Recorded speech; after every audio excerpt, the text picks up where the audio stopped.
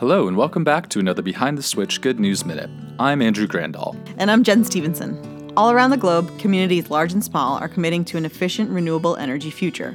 With solar and battery prices plummeting in recent years, it's easier than ever for cities and towns to take their energy needs into their own hands and create real change that helps the local economy, public health, and the environment. Today, we'd like to focus on a First Nations community on the island of Haida Gwaii, off of the northwestern coast of British Columbia. The Haida culture is an ancient one, and around 2,500 of them live on Haida Gwaii, many in the small city of Sitigat, on the island's southeastern coast. The city has made a concerted effort to get off of its diesel fuel dependency through energy efficiency initiatives and solar array installations on major community buildings throughout the city.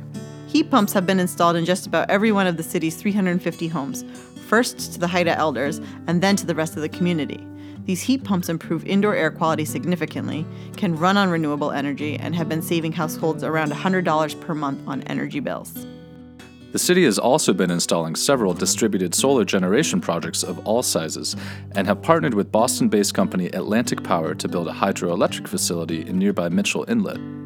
Because of the efforts of the Skidegate Band Council and motivated citizens, Skidegate is well on its way to being completely renewable and off of diesel generation for good.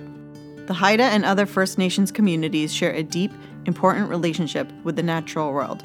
This exciting initiative on Haida Gwaii is just one of many coming from First Nations communities that are leading the way into a more sustainable, healthy path for communities all over the world. Thanks so much for tuning in to this week's Good News Minute, where the forecast is always positive.